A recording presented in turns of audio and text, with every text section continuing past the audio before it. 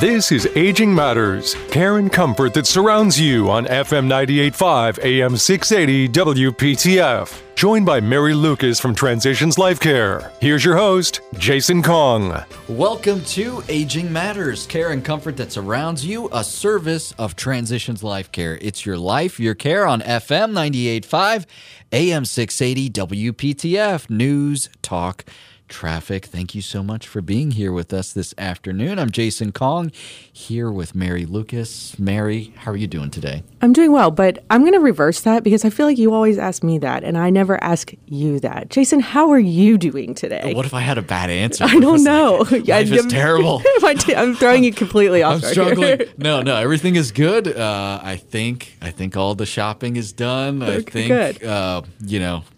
I'm crossing my fingers here. I'm sure there's going to be something. Something's going to arrive in the mail. I'm going to wake up tomorrow morning and be like, oh my gosh, I forgot it. But that's okay. We're feeling pretty good right now. Good. Feeling pretty good. Thank you for asking. That's good. I never do that. I appreciate it. I just realized that on the way here this morning. Well, I'm very excited because we've got a return guest here in the studio. And we're very, very cautious and sparing about giving this title, but friend of the show. I'm going to give in him the studio. Friend of the show. We've got Andy Ross here with us, and if you don't remember, Andy is staff chaplain at WakeMed Hospital. Andy, thank you for being back on the show. I'm very excited to be here. Like you just said, I spend most of my day asking people how they're doing. Like, how you doing? How you doing? How you doing? That's how you true, doing? How yeah. you doing? And every once in a while, I'll say hello to someone, and they'll look at me like in the eye, in the face, and they'll say, "How are you?" And it just takes me aback. I'm like, "What do you mean how?" I don't know. I'm okay. Sorry. So it's nice. It's nice when it's. I'm sure from your perspective, you're always asking people how they're doing. That's true. It is. It's nice to be asked. You and Mary are so kind. So Mary I is should very kind. expect it from both of you. You should. Well, anyway, sorry to throw you off, Jason. Very excited to have you, Andy. I'm really excited. I ran into Andy at WakeMed. We were there for a lunch, Transitions Talks, which is one of the things that Transitions puts on at WakeMed. It's we do like these classes for the staff at WakeMed and provide them lunch. Good lunch, Yeah. delicious lunch. I was about to say, we ran into each other in the lunch line. We were getting pasta, and I was like, you need to be on the show again. No, I don't think that's how it went. I think I asked you. I think I said to you, "Can I be on the show again?" Maybe that was it. I think I found some kind of clever way to bring the show up in a way that you'd be like, "Oh, maybe you could do it again." No, I guess I could do it again. I think, and you also you also caught me in my feels that day, and I think I said that to you. I think you asked me how I was doing, and I said, "Well, I'm fine." I think I said something along the lines of, "It's fine." I said, "It's the holidays, and the holidays are hard." And then you were like, "I want to be on the show," and I was like, Why don't we talk about that? It is hard, and I'm excited that you're here. Before we dive into all the things I want to ask you and things I want to talk about, I want our listeners to know why you became a chaplain. Everyone out there, why did you decide to become a chaplain? And tell us a little bit about your role and what you do. It's interesting. I don't think I decided to be a chaplain. I think life decided that I should be a chaplain, or I could be. I'm not going to tell the whole story because that would take hours and hours and hours, but I found my way into religion and spirituality and my interests and my loves through performance art. Mm-hmm. I was a comedian, and I was on stage in Los Angeles and New York and Chicago, and over time, I was telling these stories, I was performing these things, and I became interested in mythology and religion, and I found out that that's what I really love. Mm-hmm. So when I came back to North Carolina, I studied religion. I became ordained within a spiritual community I worked for about 2 years. And then for about 10 years, I was an independent minister. So I'm very funky, I'm very progressive, I study all different religious traditions, and so it's a little more difficult. It had been more difficult for me to find ways to make money and to provide for my family. So I was doing a lot of weddings, I was speaking, I was writing, and I remember I came to this point where I said, you know what, this is the last thing I'm going to do as a minister. I was producing these kind of spiritual events. And I'm like, I'm going to put it all out there. If this doesn't work, I'm going to let it go, and I'm just going to work at a restaurant and do something else, because I also waited tables, because that's what you do to make money. And so the thing I put together called the Spirit Sessions failed wonderfully. And on the last one, I was like, okay, I'm done now. And it's kind of this holy moment of, okay, God, Tao, Source, Spirit, Elohim, Jehovah, Allah, whatever you want from me, I'll just do it. I'm tired of working so hard to try to craft my life. Mm-hmm. And maybe a week after that, I was sitting down with someone having coffee, and they said, you know what? You should be a chaplain. And I didn't even know what a chaplain was. I had no idea. Specifically as a non-Christian, I had no idea. I just assumed that all chaplains were Christians and all of them had the same kind of background. Like, no, talk to my friend. And I talked to him, who had gone through clinical pastoral education at WakeMed, which is kind of chaplain training in the hospital. And we had like a 2-hour conversation. That was November, and I started my internship in January. Wow. And I've been at WakeMed ever since. I went from internship to residency to being a staff member, and I absolutely fell in love with it. I was like, this work challenges me to be more of myself than I've ever been before. So that's how that's a very short answer, I promise, about how I fell into chaplaincy. That's amazing. I want to touch on, you were talking a bit about religion. Chaplaincy, is that a word? I don't know. I think I'm saying it a lot today. Chaplaincy? A chaplain. It's a word now. Our office is pastoral care, spiritual care, chaplaincy. Yeah, I mean, okay, chaplaincy. Use a word. It's not necessarily, it doesn't always mean religion.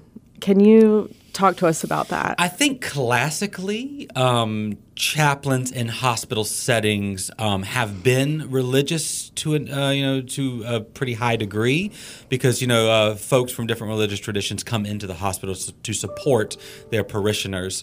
But over time, and I hopefully everyone will recognize this, over time, our culture and the world, as different religious traditions kind of hit one another and go into conversation with one another, we have become fascinated with this thing called spirituality. And, for the last 30, 40, 50 years, we've been asking the question, what does it mean to be spiritual but not religious? What does it mean to be spiritual and religious? Can you be both? Can you be neither?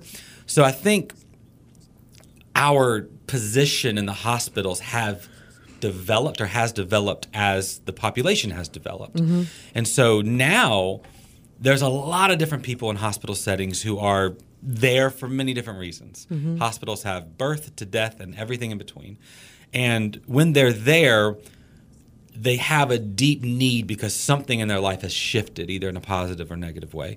And so we find that showing up and being present with them, whether in a religious context or not, does something to the soul, the spirit, the self.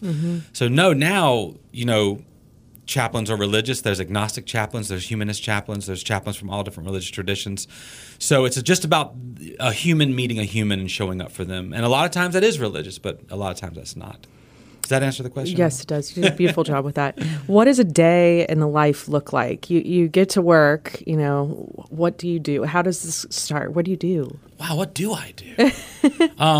Well, we're big into self-care, and our department is big into taking care of each other. So my day begins, we always begin with a group. We get together as a group and do some kind of meditation, devotion, some kind of reading, some kind of prayer, sometimes it's music or song. So we all come together as a group. That's awesome.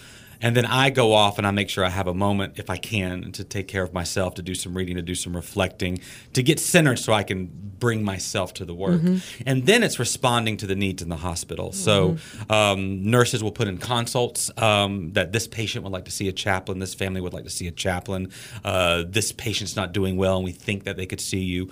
And then there's, of course, codes in the hospital that the on-call chaplains are responding to, traumas, code blues, things like that. So in between responding to those needs, our main job is to be present. So I have areas of the hospital that I'm responsible for, and then I'm responsible for the staff and basically the whole hospital. I do staff care. So really it's about going out and being present and making sure you are available to the needs of the hospital. So sometimes that's responding to needs specifically, and sometimes that's just being there to say hello, to smile, to engage, to say how you're doing. And so the day kind of follows that. And then there are different events and things that kind of pop up during the day. We are speaking with Andy Ross. He's staff chaplain at WakeMed Hospital, and he's given us the lowdown on what it means to be a chaplain, and we are going to continue our conversation with him right after this. Stick around. You're listening to Aging Matters, care and comfort that surrounds you, a service of Transitions Life Care. It's your life, your care on FM 98.5, AM 680, WPTF, News, Talk, Traffic. This is Aging Matters, care and comfort that surrounds you on FM 98.5, AM 680, WPTF, with your hosts, Mary Lucas and Jason Kong. Welcome back to Aging Matters, care and comfort that surrounds you, a service of Transitions Life Care. It's your life, your care on FM 98.5, AM 680, WPTF, News, Talk, Traffic. I am Jason Kong here with Mary Lucas. Our guest here in the studio in person with us is Andy Ross. He is staff chaplain at WakeMed, and we are sort of diving into Andy's world, what it means to be a chaplain and how this resource impacts hospitals and patients. Yes. I think that I want to dive in a little bit deeper to your role. You are a huge part of the healthcare system. Coming from the hospice world, I see day to day how this all fits in. For someone who hasn't experienced being in a hospital or in crisis or in hospice or wherever it may be, you may not understand how this fits into the healthcare system. Talk to us about what you think about the chaplaincy and where that fits in as the healthcare system as a whole. Yes, and like I said before, I think the healthcare system is embracing different kinds of holistic approaches to life and health, wellness, mental health. But if you notice in a hospital that there's so many different disciplines, you have the doctors, the nurses, respiratory, pathology, you have the psychologists and psychiatrists. So all dealing with different aspects of the human person. As chaplains, we feel like there is another aspect of the human person that binds all those other ones together. In work and interest in spirituality as a whole, I define spirituality as that thing that kind of binds everything else together. It's your experience of what we would call faith. You don't have to call it faith, but meaning your ultimate concern. Like, what is that thing in your life that binds everything else together? Because you have your physical life, you have your mental life, you have your emotional life, you have your family life, your work life, but then there's this thing that you relate to. You don't have to call it doesn't have to be a religious word. You don't have to call it God. But there's this thing that you relate to that binds everything else together. Like, this is the central component of my life. And as chaplains, we feel like we tap into whatever that is, whatever the person calls it. And when you're in a hospital, no matter what, something's going on, typically crisis related. And by crisis, we mean that something in your life has shifted so dramatically that it actually shifts all those different aspects of it. Like, when you're in the hospital, your family life has to shift, your work life has to shift. I have to take time off work. It's a physical thing, it's a mental thing, it's an emotional thing.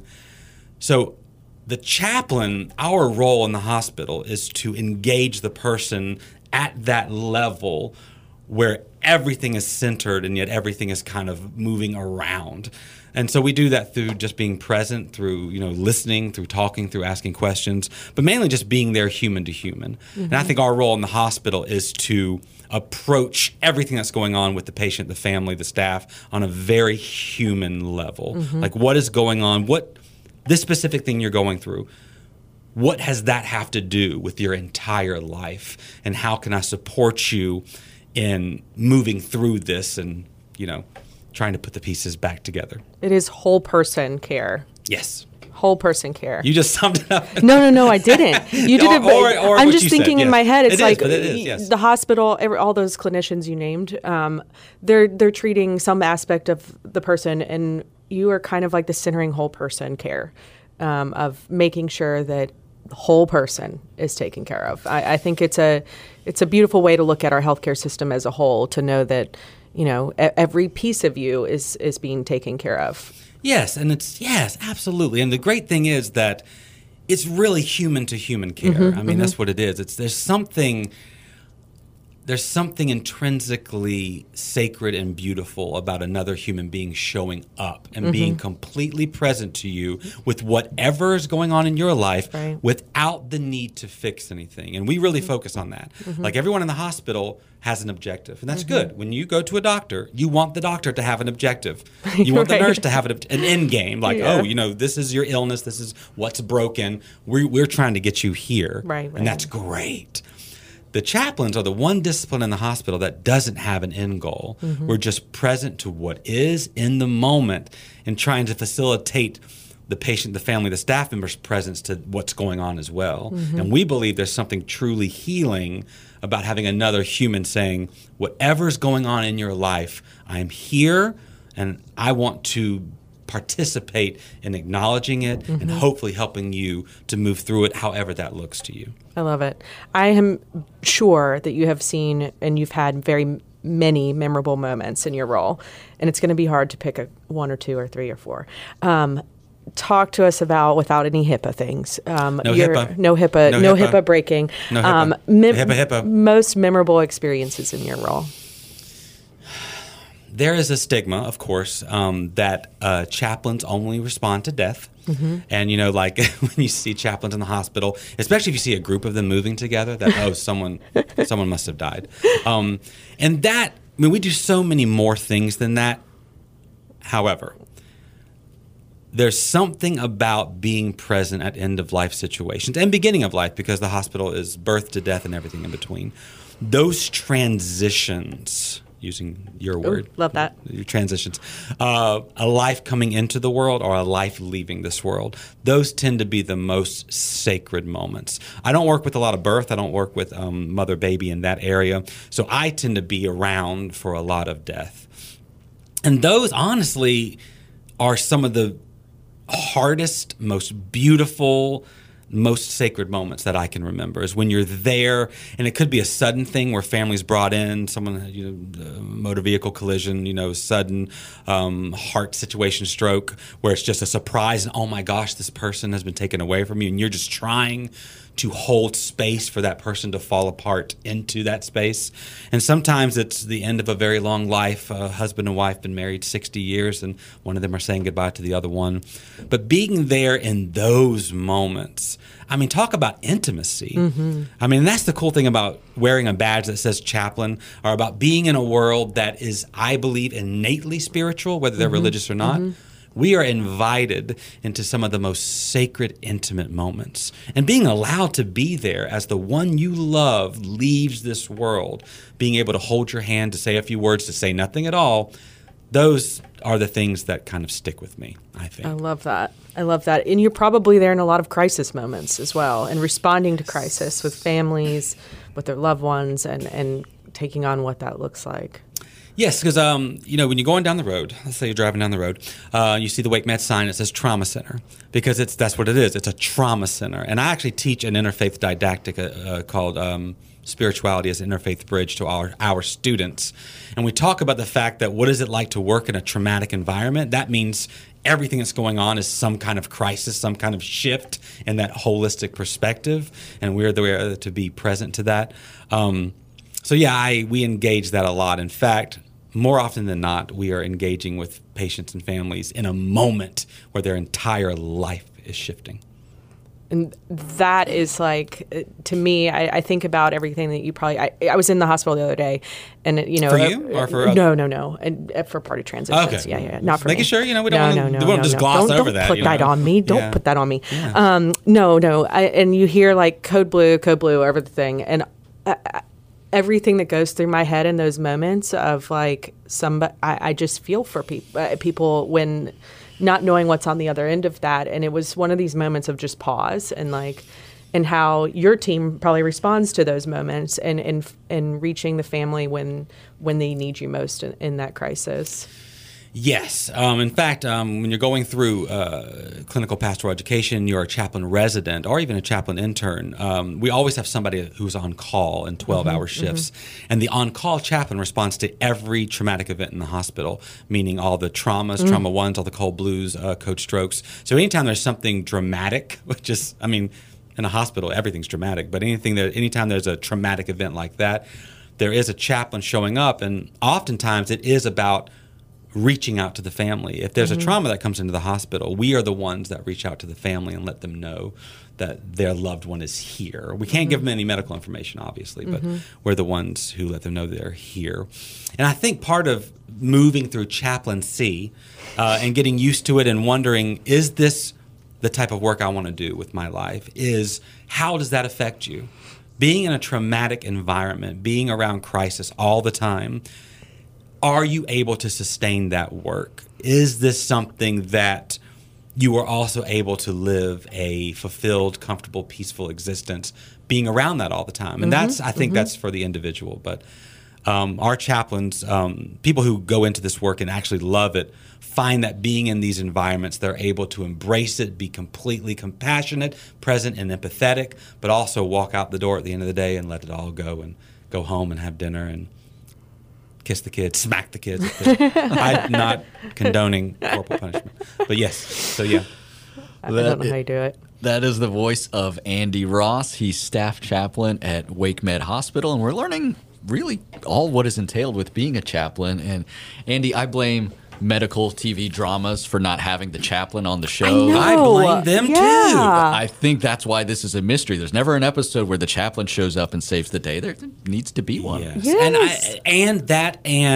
I mean, it drives some chaplains crazy. It doesn't drive me crazy. I embrace the mystery. I like it that we get to walk around the halls with this kind of, because as you've noticed in the last, I don't know how long we've been talking, it's pretty impossible to nail down exactly what it is we do. Yeah. Because it's mysterious, and I like it that way. I like that we are communicating with humans on a very human and also a very sacred and mysterious way. So it's okay, network TV. Any TV execs, that's my pitch. Let's make a show about a chaplain. Well, we've got to take a quick break, but we'll be back with more with Andy. Stick around. You're listening to Aging Matters, care and comfort that surrounds you, a service of Transitions Life Care. It's your life, your care on FM 98.5, AM 680, WPTF, News, Talk, Traffic.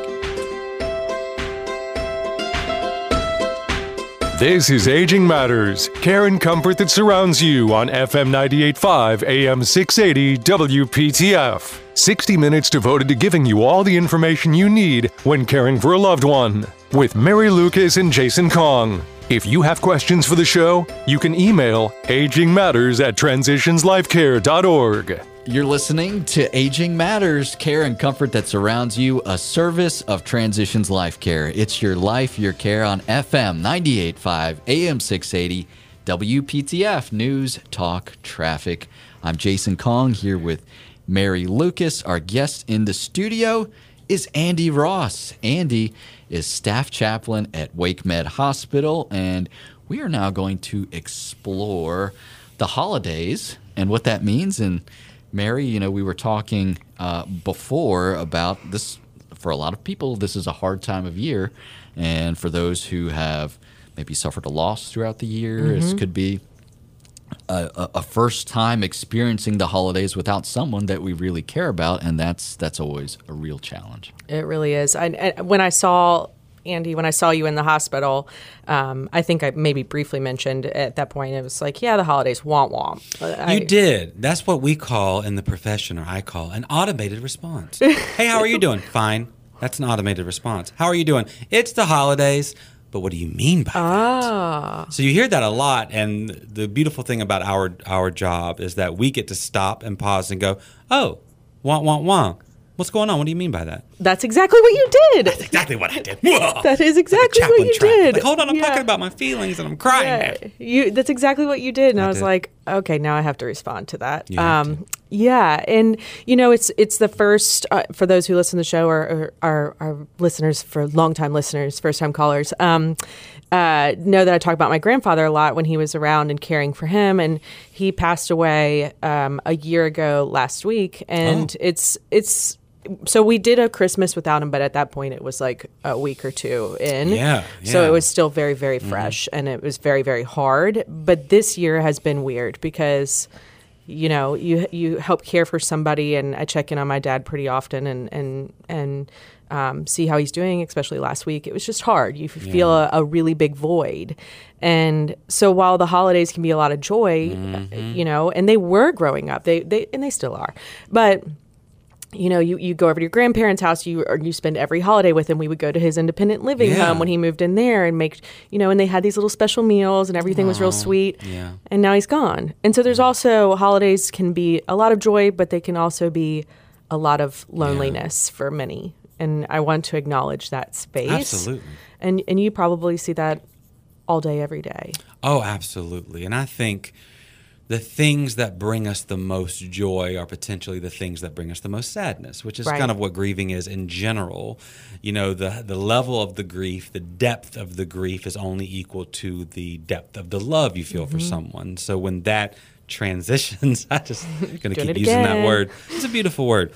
So when that changes and all of a sudden I'm not, this part of my life is absent, at least in, you know, in our day to day, you're only going to feel you're only going to feel what you felt before in a different way. So I think grief and love and joy and sorrow are just naturally two sides of the same thing. That's interesting. I saw this quote. It was actually on a quilt. It was on Instagram somewhere. I don't know how I come across it. On a quilt on Instagram. On Yeah. This is a very strange, very strange. And it clearly had found me because it did. Look at these things, and I'm sure there was some algorithm. Or it just found you. It found me. I thought you were going like in a mystical direction. No, that too, because it hit me. It actually found me, I think, around the anniversary of my grandfather, and I was like, oh. But the quote on the quilt, it was on the quilt. Like someone had quilted the quote into the, really, I thought it was cool. But also, I don't know why you would have a quilt that said this. So not something you'd lay on your bed.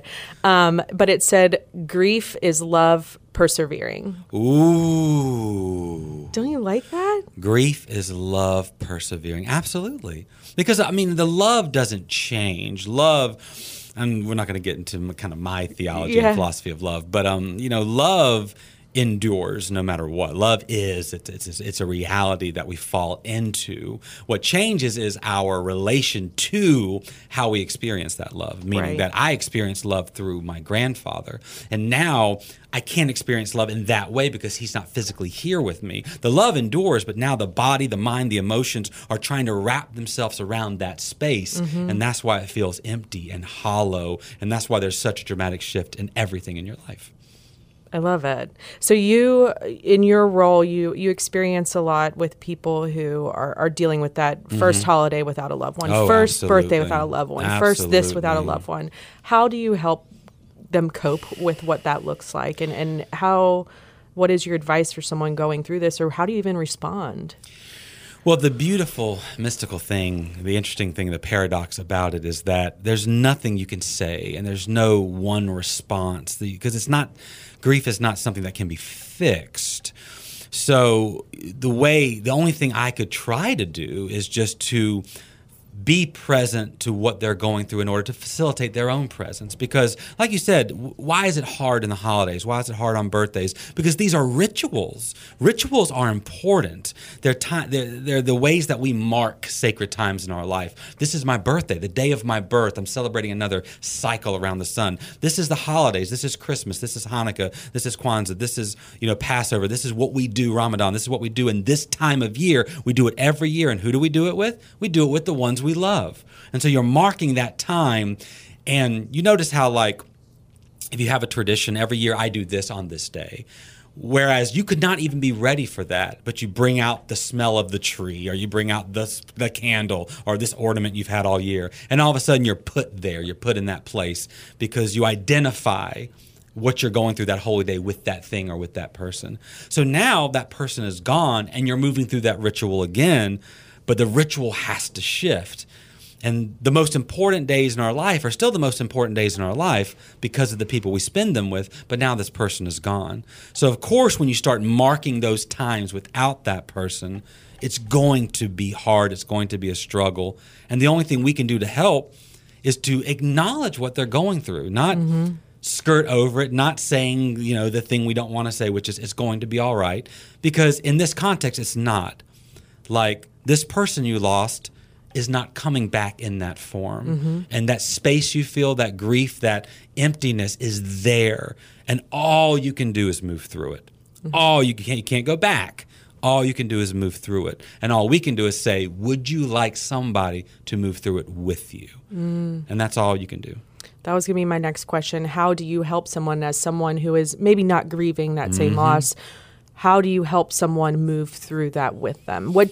First of all, what do you not say? Because there are a lot of you should not say that. And what do you say? How do you help? Wow. That is you're asking me questions. Talk about knots. What you have to do, especially if you're in a profession of caring for people through painful moments, is you have to recognize that it's not your grief, it's not your pain, and it's not for you to carry. One, you can't carry it for them. Two, if you try, you will only suffer yourself. And it's not helping, especially to sustain in your life as a caregiver. So one, you have to acknowledge this is not your grief. This is not your pain. It belongs to the other person. And then what do? You don't shrink away from it. You acknowledge it. You open yourself to it. And you let them know in any way that you can that what they're going through is important. It's human, and there is something on the other side, even though we don't know what that something is. Only the person going through it knows what it is. And also acknowledging that grief is supposed to hurt.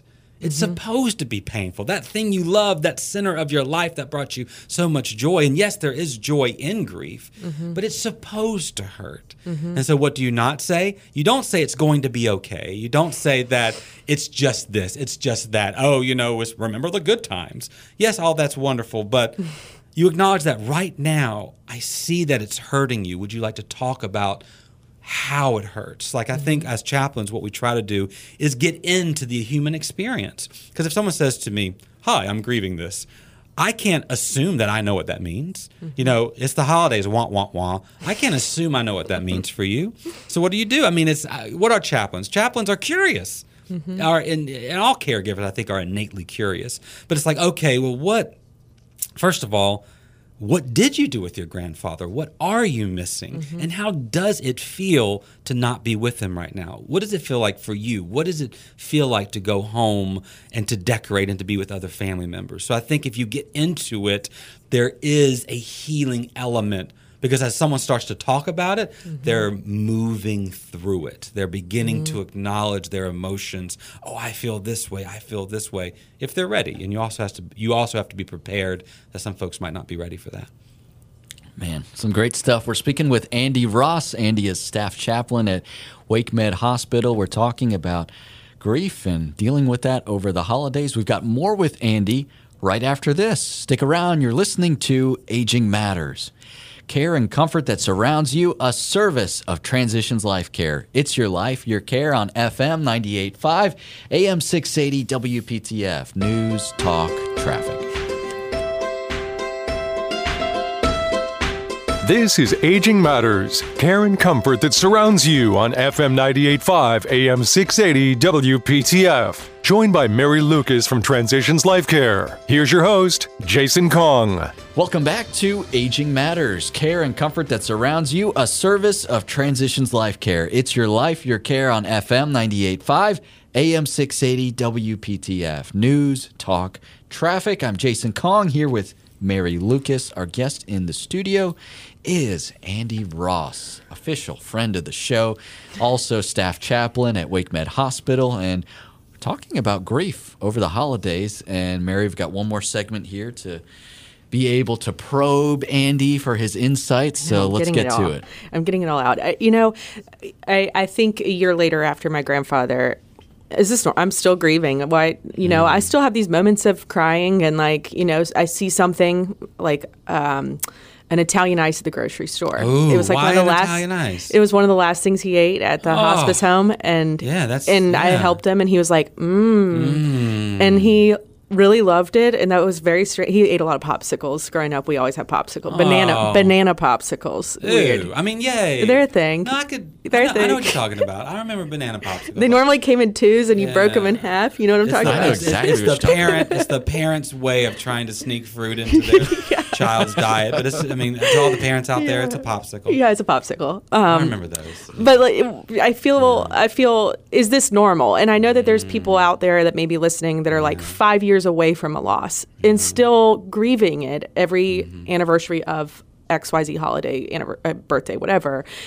Is it okay to be, is it normal, first of all? In looking inward, at what point should you feel like, oh, this isn't normal anymore? Well, I think the simple answer, and I'm not very good at simple answers, so there'll be a complex answer after this. The simple answer is yes, of course it's normal. And why is it normal? It's normal because you're going through it. But if you think about what grief is, there is this space in your life that this person, this thing, this activity, whatever you're grieving, we don't just grieve people, we grieve all kind of things. There's this space that they left in your life. That space cannot be filled by anything else. And the space doesn't go away, especially when you're talking about a loved one, someone who is there. I'm not saying you're old, but someone who is there for your entire existence, and you define your existence in relation to this person. And then this person's not there. I keep saying not there physically because, we have different opinions and ideas about how they are there with us, but they're not there in the same way anymore. That doesn't change. That space in your life never changes. And it shouldn't. It shouldn't change because that relationship was that important. What changes is our relationship to the grief. So, it's not always helpful to ask, why am I still grieving? I guess I'm not saying you should or should not ask that. What's helpful is, how am I grieving? How is it impacting my life? How am I living to honor this grief? Not just to honor the person, but to honor the grief. And I've heard from people who, after years and years and years, have moments where all of a sudden they're brought right back to, this person is not here in my life. And I think the shift that can happen is in the relation to the grief. The grief becomes as important as the person themselves. Because that space that person occupies, and we won't get into the theology of sacred spaces, but the space that person occupied represents who they are. And I think in your sadness, you can come to honor that space and see wow, the flavor of banana popsicle, or that takes me back, and I'm sad and I'm happy and I'm confused and I'm mixed up, and it's just wonderful because it's him and it reminds me of him. I love that. I want to shift a little bit here in the next question. There's a scripture, walk through the valley of the shadow of death. It's read at a lot of funerals. It's something that popped into my mind when we were talking, and I had to Google it because I've heard it at a funeral, and I was like, I had to. Did you Google it during the funeral? No, I didn't. Back in, no, I Googled it on our last. You're back in the back. Click. No, I just want to know what that means. No. But you walk through these moments, and sometimes that question comes up: why do bad things happen to good people? And the flipping of, and I think this might be, more so in people who lose someone very suddenly or someone very young. Yes. How do you cope with a loss that when it is questioning your faith or your purpose in life? If you've lost someone and you're like, why did this happen to me? Why? I don't believe in this thing anymore, or what's my purpose here because of this loss? And that feeling. Man, I think if you are consciously engaged with your faith experience, and I'll take it back to what we said earlier, faith is ultimate. It doesn't have to be religious. Faith is ultimate concern. Faith is like you said, my purpose, the meaning of my life, how I am fulfilled, how I engage this world, why I'm here. If something significant happens and you question that, that's not necessarily a bad thing. In fact, if you're consciously engaged with your faith experience every day, you're going to question it because it's, the experience itself runs deeper than our kind of understanding of it, our belief about, the reason I'm here is deeper than my thoughts about why I'm here. And as our life changes, as we grieve, as we lose people, especially when things go the way or don't go the way we think they should go, that's where the biggest crisis is. And that's not, once again, that's also not a bad thing because we have our view of life. This is the way life should be. Speaking specifically about death and grieving, you know, I will lose my grandparents, then I will lose my parents, and then my children will lose me.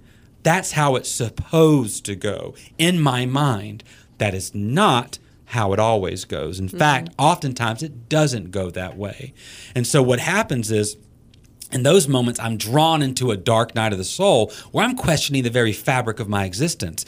If it's not supposed to go that way, is there a benevolent God looking out for me? Is the Tao still moving through me? How can I rearrange my life? And that's a good thing, I think, because you're supposed to question that. You're supposed to question the meaning of your life. At least I do. Maybe I'm weird. You're supposed to question those things. So those dark nights of the soul, if you read deeply into the work of any, like of the mystics like St. Catherine or anything, who talk about the dark nights, there is always light on the other side. There is always new life. And the beautiful thing about this time of year is that one of the reasons Christmas and Hanukkah and this time of year is so hard for some people, not only because of the ritual, is because it's dark. There's a reason these holidays surrounding light are in the darkest part of the year. It's dark. I've never thought about that. Life is dark this time of year. It's supposed to be dark and cold, at least where we live. It's not there everywhere, and so we celebrate that light on the other side of the darkness. So when you're moving into that crisis, remember, you're moving into it for a reason, and there is something on the other side of it. I love that. I not to talk about myself again. Talk about yourself. Tell us about you. I lost my dog, my heart dog, Vespa. She was in July. Oh my gosh! But I had been pre-grieving, per my therapist, pre-grieving for quite some time and worked through it fine. It was fine. Yeah. It was a long journey for us. She passed on July 1st. On July 10th, I pulled a hospice dog from the shelter. And hospice dogs are my thing. I love hospice dogs. What is a hospice dog? They're foster dogs who are in their last days, months, weeks, years. And so I pulled a foster dog who is on hospice with me. She has cancer 10 days after the loss of my heart dog. And my parents are like, what are you doing? Why are you creating more suffering for yourself? And I'm like, no. This is the opposite of that. I just felt, and Darla, her name is Darla, my foster hospice dog, has been such a light and something. It has given me a purpose, a new purpose in losing Vespa, to have her as a part of our home, and so you were describing all of that, and all I could think about is the light that Darla has brought. Even though she's going to break my heart soon, of course, and she's going to crush me all over again. You just got into some beautiful things. And of course, we don't have to get too deep into this, but you got into some beautiful things. Love in life is a setup for grief, no matter what. When you love something in a life that's impermanent, it's a very Buddhist idea that all life is impermanent. When you love something in an impermanent existence, you are going, either my wife or I will leave the other one someday. It will happen. And so to love something and abandon is a very brave thing to do. And also when you get into the purpose thing, like, no, I need to love this other thing. You notice that my grandfather, my heart dog, this hospice dog, you are reorienting yourself toward a deeper purpose in your life, which is to love something and to be loved by something. And I think it's very brave to say, no, I loved this heart person. I'm calling your dog a person. Now I want to shift that love into this because it's that important. Only you know if that's healthy for you or not. And it sounds like it was. It is. My parents may disagree, but it's fine. This is fine. To Mary's parents, we're thriving. She's doing just fine. They love Darla now, but at that moment they were like, you're crazy. This is crazy. And also they're probably thinking, we're going to have to sit with you again with another hospice dog when you put it to sleep. And I feel that's painful for them too. But I think, it's worth it. Anyway, Andy, you've been wonderful. Thank you for coming. You have been wonderful as well. I have. Andy, we could talk to you all day. I could talk to you all. Let's just keep going. We appreciate you being present here with us today and keeping us present. I see what you did there. I thought I did say something that was Great transition, Jason. Oh, man, we're on a roll here. I'm going to break the streak. So I guess I can just thank Andy Ross. He's staff chaplain at WakeMed Hospital. I always enjoy having you on the show, Andy. Thank you so much. We are out of time for today. On behalf of Mary Lucas, I'm Jason Kong. Thank you so much for listening to Aging Matters, care and comfort that surrounds you, a service of Transitions Life Care. It's your life, your care on FM 98.5, AM 680, WPTF, News, Talk, Traffic. Have a wonderful day. You've been listening to Aging Matters, care and comfort that surrounds you on FM 98.5, AM 680, WPTF. For more information, log on to transitionslifecare.org.